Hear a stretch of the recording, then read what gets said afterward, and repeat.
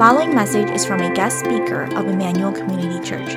More information about the ministry of Emmanuel Community Church can be found at emmanuelcommunity.org.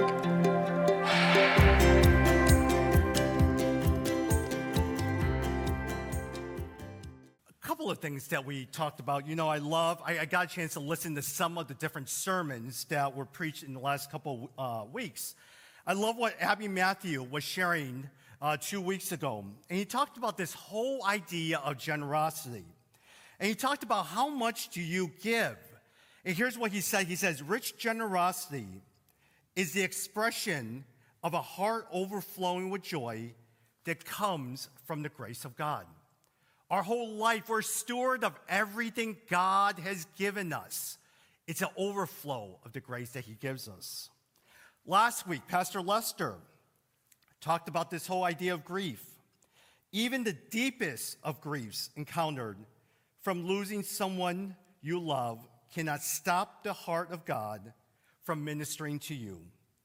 In the darkest moment of my grief, and I love what he said about this, I saw a clear view of the cross. God says, I am with you. We don't always understand why he does what he does, but God promises that and says that he is with us. This morning today, we're going to look at a case study in the story of Elijah. The last time I was here, we talked about the beginning of Elijah in Elijah chapter 17, in 1 Kings 17. Today, we're going to look at a case study of an encounter that he has with this widow in Zarephath. If some of you guys remember what I talked about when I first got here in 1 Kings 17, Elijah appears out of nowhere. There's no mention of Elijah before 1 Kings 17, and he comes and shows up, and for the next 3 chapters, he makes such a powerful impact that we still talk about him to this day. That his impact affects not only the Old Testament, but the New Testament as well too. Elijah, which simply means, my God is Jehovah, first comes on the scene, and that we are told by the author that he is the Tishbe from Tishbit in Gilead. What does that literally mean? That he comes from a place that no one knew. This Tishbe from Tishbit, we don't know where he belongs to, but well, you know what? By the way, we know where Gilead is. So somewhere in Gilead, this place called Tishbe, that's where Elijah comes from. He's kind of rough around the edges. He comes from a rural part of the area, and he somehow gets a meeting with King Ahab of the northern kingdom.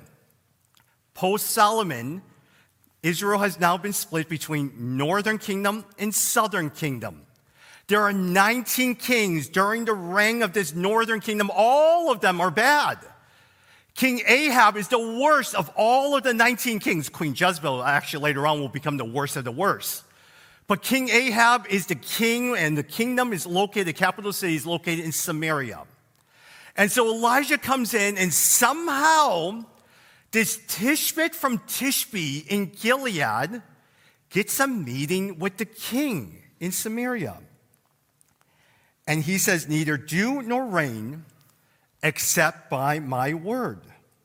And he says my motivation is this. I do this because I represent the God before whom I stand. And that becomes the theme of Elijah for those 3 chapters, the God before whom I stand.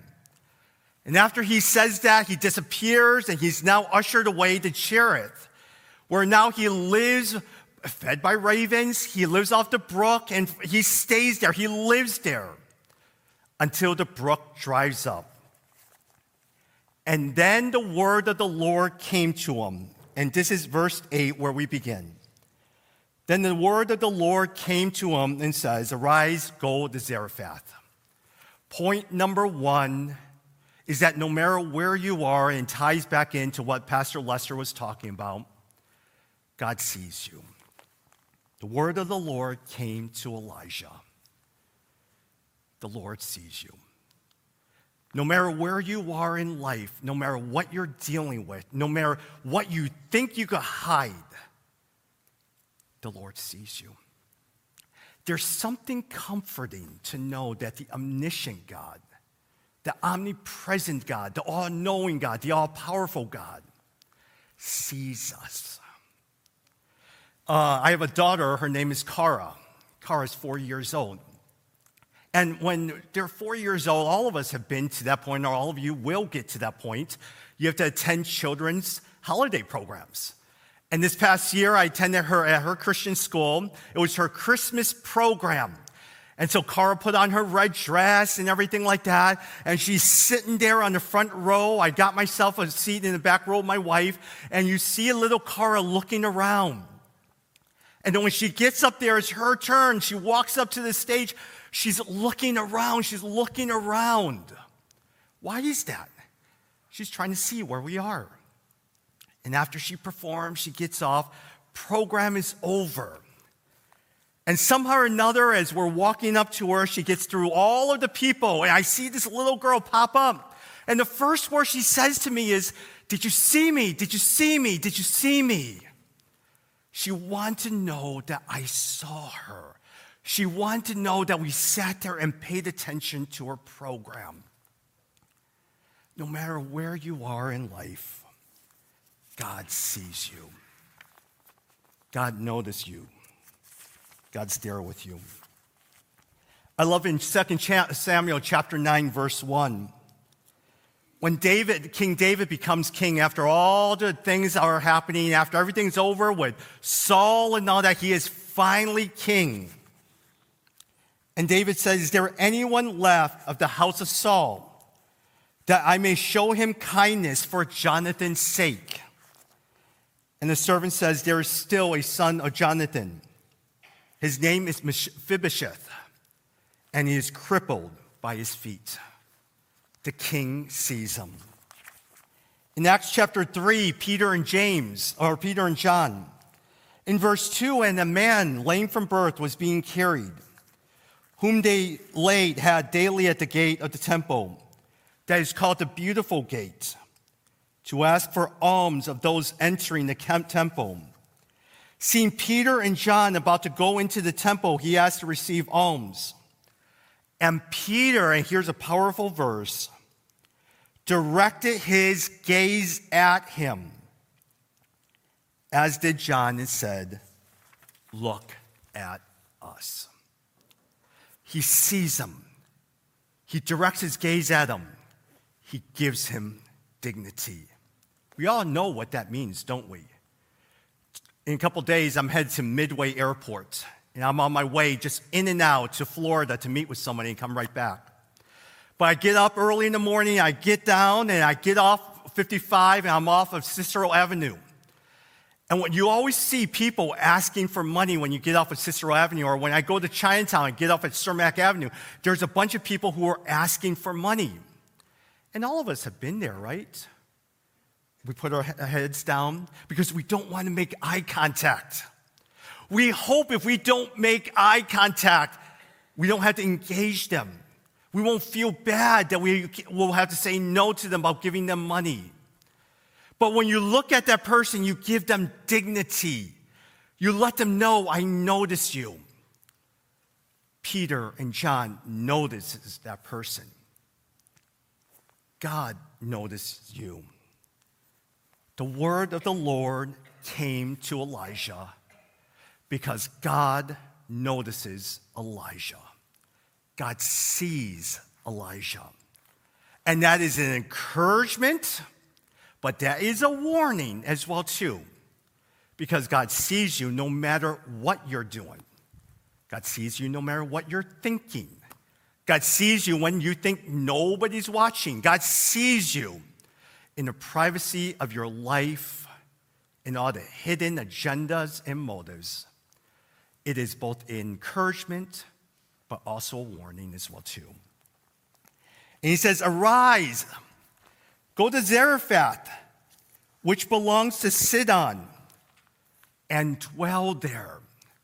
Not only does he see us, he knows where we're going. He knows where you're going. I love the story in Joshua chapter 3. It is the day right before they've been in the desert for 40 days now, 40 days and 40 nights. And it is now finally time for them to pack up and cross the Jordan River. And here's what he says to them. Angel of the Lord, then Joshua rose early in the morning, and they set out for Shittim. And they came to the Jordan, he and all the people of Israel, and he lodged there before they passed over. And he says to the people there, as soon as you see the ark of the covenant of the Lord your God being carried out by the Levitical priests, you shall set out from your place and follow it. Yet there shall be a distance between you and it, about 2,000 cubits in length. Do not come near it, in order that you may know the way you shall go, for you have not passed this way before. God knows where you're going. Just like Joshua, he directs the Ark of the Covenant to guide them because they don't know where they're going, because they've never been there before. For Elijah, I want you to go to Zarephath. And that means wherever you're at Cherith, you're going to have to walk 100 miles to the birthplace of Queen Jezebel in Zarephath. So you want me to walk 100 miles? King Ahab is looking for me because I am holding this drought thing. I'm going 100 miles. I'm going to walk there to see Queen Jezebel, the birthplace of Queen Jezebel. Yes, I want you to do that. Because God knows where you're going. Because you've never been there before. You've never gone there before. But the problem sometimes is, and it's great, if God calls us to go somewhere where we want him to go. But what happens when he calls us to do and go somewhere where we don't want to go? Where we don't want to do what he's calling us to do, where it's not the ideal situation. That actually happened in Isaiah chapter 11. In Isaiah chapter 11, Isaiah hears his voice of the Lord saying, whom shall I send? And who will go for us? Isaiah says, here am I, send me. And the word of the Lord came and says, go and say to the people, keep on hearing, but do not understand. Keep on seeing, but do not perceive. Make the heart of his people dull and their ears heavy, and blind their eyes, lest they see with their eyes and hear with their ears and understand with their hearts and turn and be healed. Then Isaiah said, how long, O Lord? How long do I have to do this? And the Lord says, until cities lie waste without inhabitant, and houses without people, and the land is a desolate waste, and the Lord removes people far away, and the forsaken places are many in the midst of the land. And though a tenth remain in it, it will be burned again, like a terebinth or an oak whose stump remains when it is felled. The holy seed is its stump. Isaiah is saying there, whom shall I send, is what the Lord says. Isaiah says, send me. And the Lord says to Isaiah, I'm going to send you somewhere. I'm going to have you preach the word. And I'm going to have you share with the people, but you'll never see any results. You'll never make any progress. Yeah, I could do that. How long do you want me to do that for, Lord? Until everything is gone. Until only a tenth remain. That's what I want you to do. Sometimes the Lord sends us to places that we're not going to want to go. He asks us to do things that we're not going to want to do. And are you okay with it? There's a young girl who I meet with in Jakarta, Indonesia, bright individual. And she loves the Lord. She graduated from Talbot and Biola and all that stuff. When I see her, she wants to start all these different businesses, wants to change the world, equip people, find jobs, and all of that stuff. And when I sat there with her last time, she says, Tommy, I love the Lord. I just want to serve the Lord in everything that I do. But, she says to me, I don't like it when people say no to me. I don't like it when people says I can't do something and when God says no. There's a problem with it, isn't it? When you don't like it when people say no to you. Because a lot of times we have this expectation that this is what we want God to do. But in the midst of it sometimes, it may not go according to plan. What He wants you to do may not be what you want to do. And when the answer is no, are you okay with it? Here's the one thing I realize is sometimes we may believe something so strongly, we confuse God's will with our will. And we sit there and say, yeah, that must be God's will. But it's really our will instead. Let me give you an example, a funny story. There was this one girl in college who I loved. She was a couple years older than me. I was crazy about this girl, but she was a missionary over in Kazakhstan. And she lived in New Jersey, and I got a chance to see her all the time, and her goal was to be a missionary in Kazakhstan. And I still remember talking with her. She says, hey, look, I want to marry someone who has a heart for global missions. Do you have a heart for global missions? Oh, yeah, I have a heart for global missions. Do you see yourself going to Kazakhstan one day? Well, once I figure out where Kazakhstan is, yeah, sure. Yeah, the Lord's calling me into Kazakhstan. So you're telling me that you want to be a missionary in Kazakhstan. Of course, I think God's calling me to go to Kazakhstan. I have no idea where Kazakhstan was. But sometimes, a lot of times, we may want something so badly. We convince ourselves that our will is really God's will. God knows where we are. God sees us. God knows where you're going. Even though we may not like where He calls us to go, God knows where you're going. And thirdly, behold, I commanded there a widow there to feed you. Thirdly, God knows what you need. God knows what you need. He sees you. He knows where you're going, and He knows what you need. I love what Pastor Steve said, and in his sermon as he finished up Job. And he says, we should not be shy about asking God the things that we need. God invites us to approach Him with the confidence that a young child has when approaching their parents. God invites us to approach Him with our prayers. God invites us to ask Him. But what happens when what He provides as an answer to our prayer is not what we want? What happens when He answers our prayer in a different way that we never even expected? Are you okay with that? Are you good with that? Because sometimes we have expectations, don't we? We have expectations for our parents. We have expectations for our friends. We have clear expectations. But then at the same time, we have expectations of God. And when He doesn't answer the way we want Him to, we become angry, become mad. A couple of months ago, right after Thanksgiving, I had a dear friend. Her name was Sharon. And Sharon's goal, she was a paralegal for about 27 years.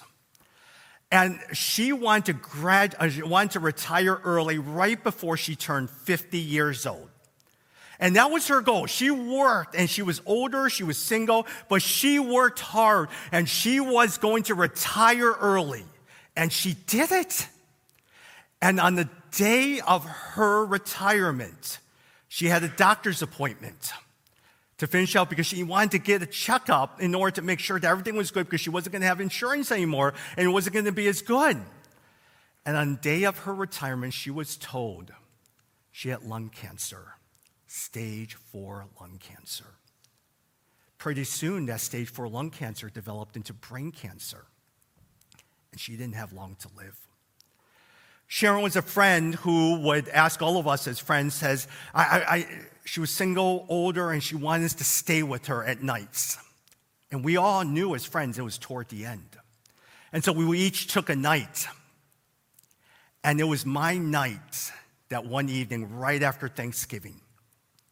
It was about 8 o'clock, and I just got home from Dallas just earlier that evening, and I did not want to spend the night at the hospital. And my wife says to me, "You need to go, because you don't know how long she has left." So I get there at 8:30, and she just stared out at the wall, and she was not doing well. And the doctor says to her, "She's been like this all day. I think she's mentally gone." And so we get there, and I said, Sharon, are you there?" No response. Later on, she had an episode, and she couldn't breathe, but by 10 o'clock, she started breathing. She was snoring, and the doctor says, "That's a great sign. She's sleeping." And I proceeded to sit down and talk with her and do my work and all of that stuff. And 10 o'clock goes, and I work until 12 o'clock. And at 12 o'clock, I'm about to go to bed. I'm just going to sit there in her room in the chair and just go to bed. And suddenly I hear this beeping from this machine. And it starts beeping. What is that noise? And I see it's an oxygen machine. It tells how much oxygen is going through her body, and it's at 99. And it's dropping. And it started dropping from 99, then to 89. Now I'm the only one in the room. From 89 to 79. Then 79 to 69. Suddenly everyone rushes into the room. And the nurse says to me, "You need to call her family because she has 20 minutes to live." Sharon's greatest fear as an older single, she always told us as friends, is, "I do not want to die alone."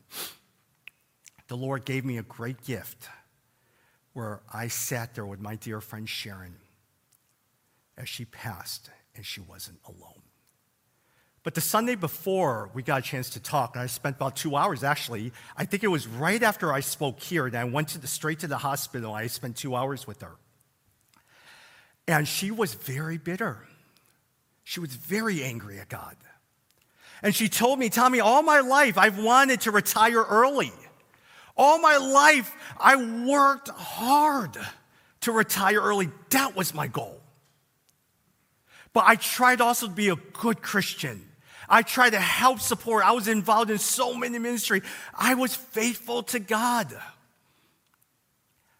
Why did God allow this to happen to me? On the day that I was going to retire, I'm told I have stage 4 lung cancer, and now I have brain cancer. I'm so angry at God. I'm so bitter at God. I don't know what He's doing. And the answer is we don't know. God knows what we need. But we don't always know why He provides us those things. Why He doesn't give us what we want. But He knows what we need. And it's at those times like this where you and I will need to sit there and come before our living God and says, "Lord, I don't know. I don't understand. But I do trust that your word is truth. I do trust that what you're saying to me is biblical. Can I trust you, Lord? And can you give me strength to trust you? Are you okay if your prayers and what you desire and what you think you want or need is different than what God gives you. God sees you.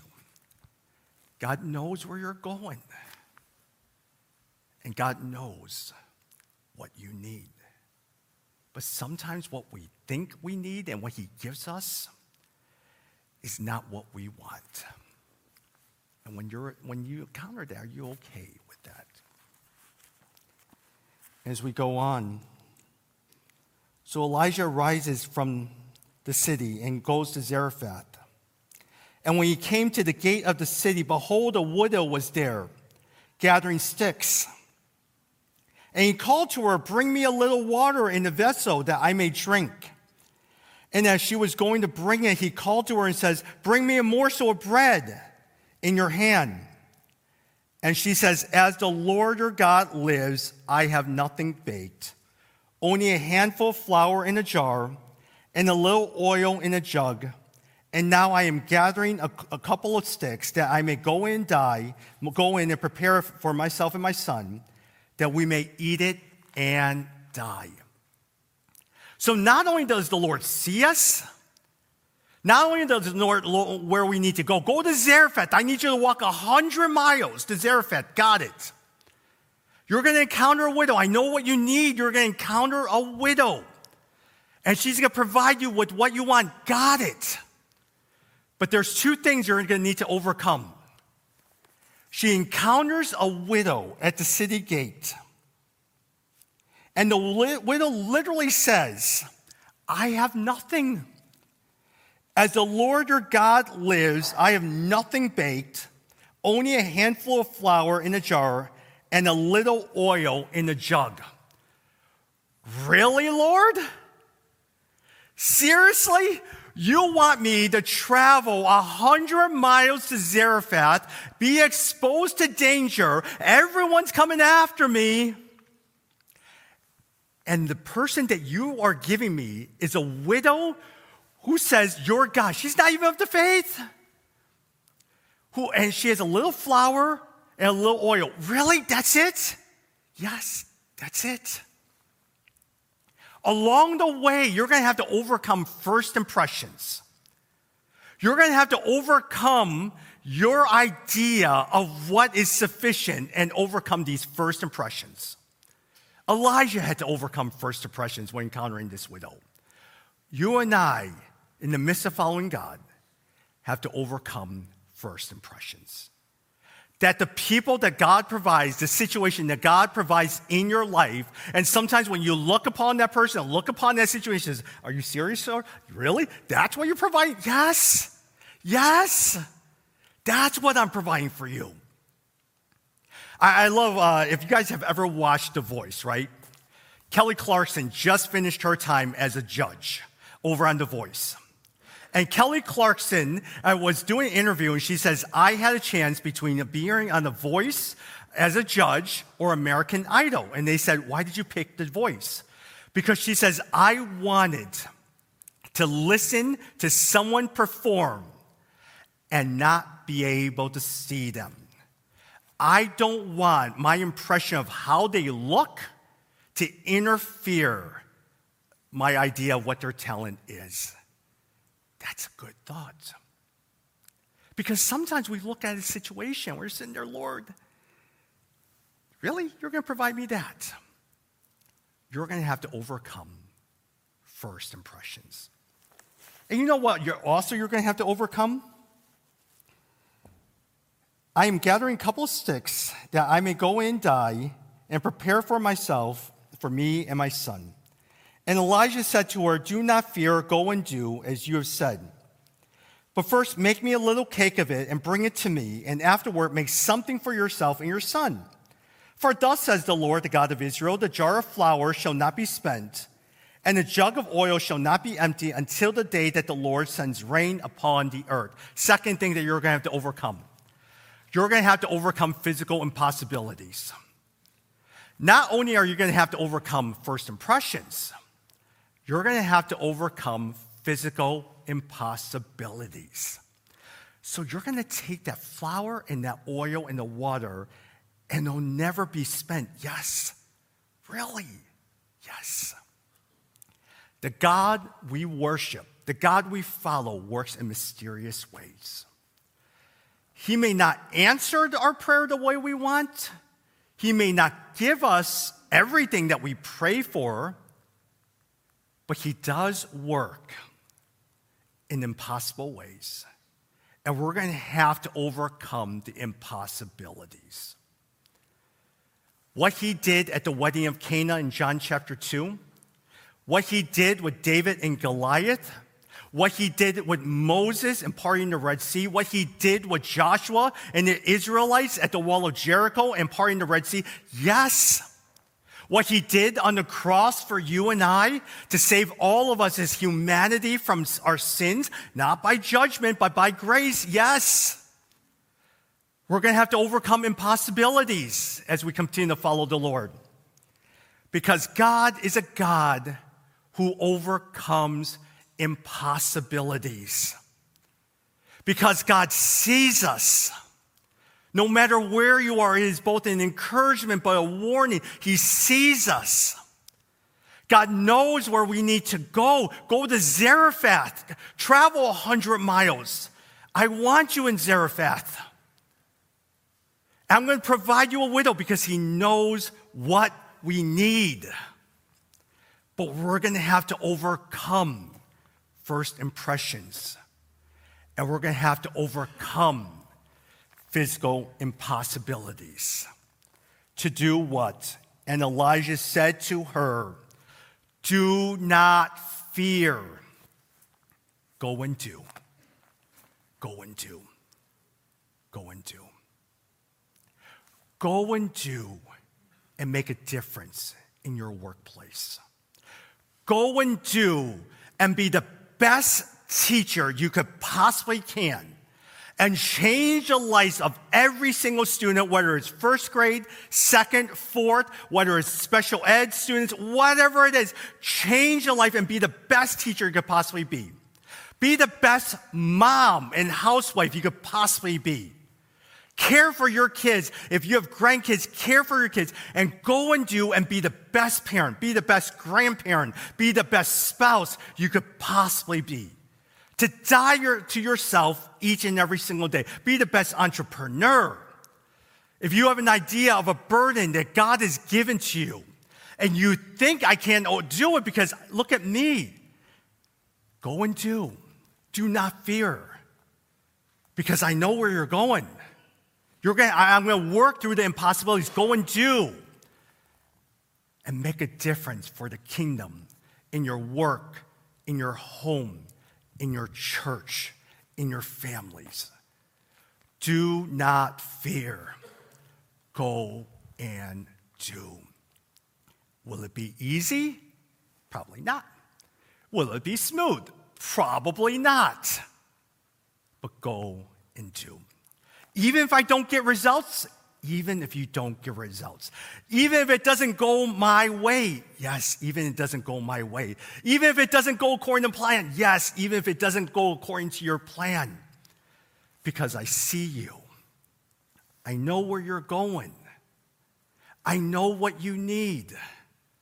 But overcome first impressions and overcome physical impossibilities. Elijah, the Tishbite from Tishbe in Gilead. I need you to go there, and I need you to do that. That's the challenge that he gives us. Let's pray.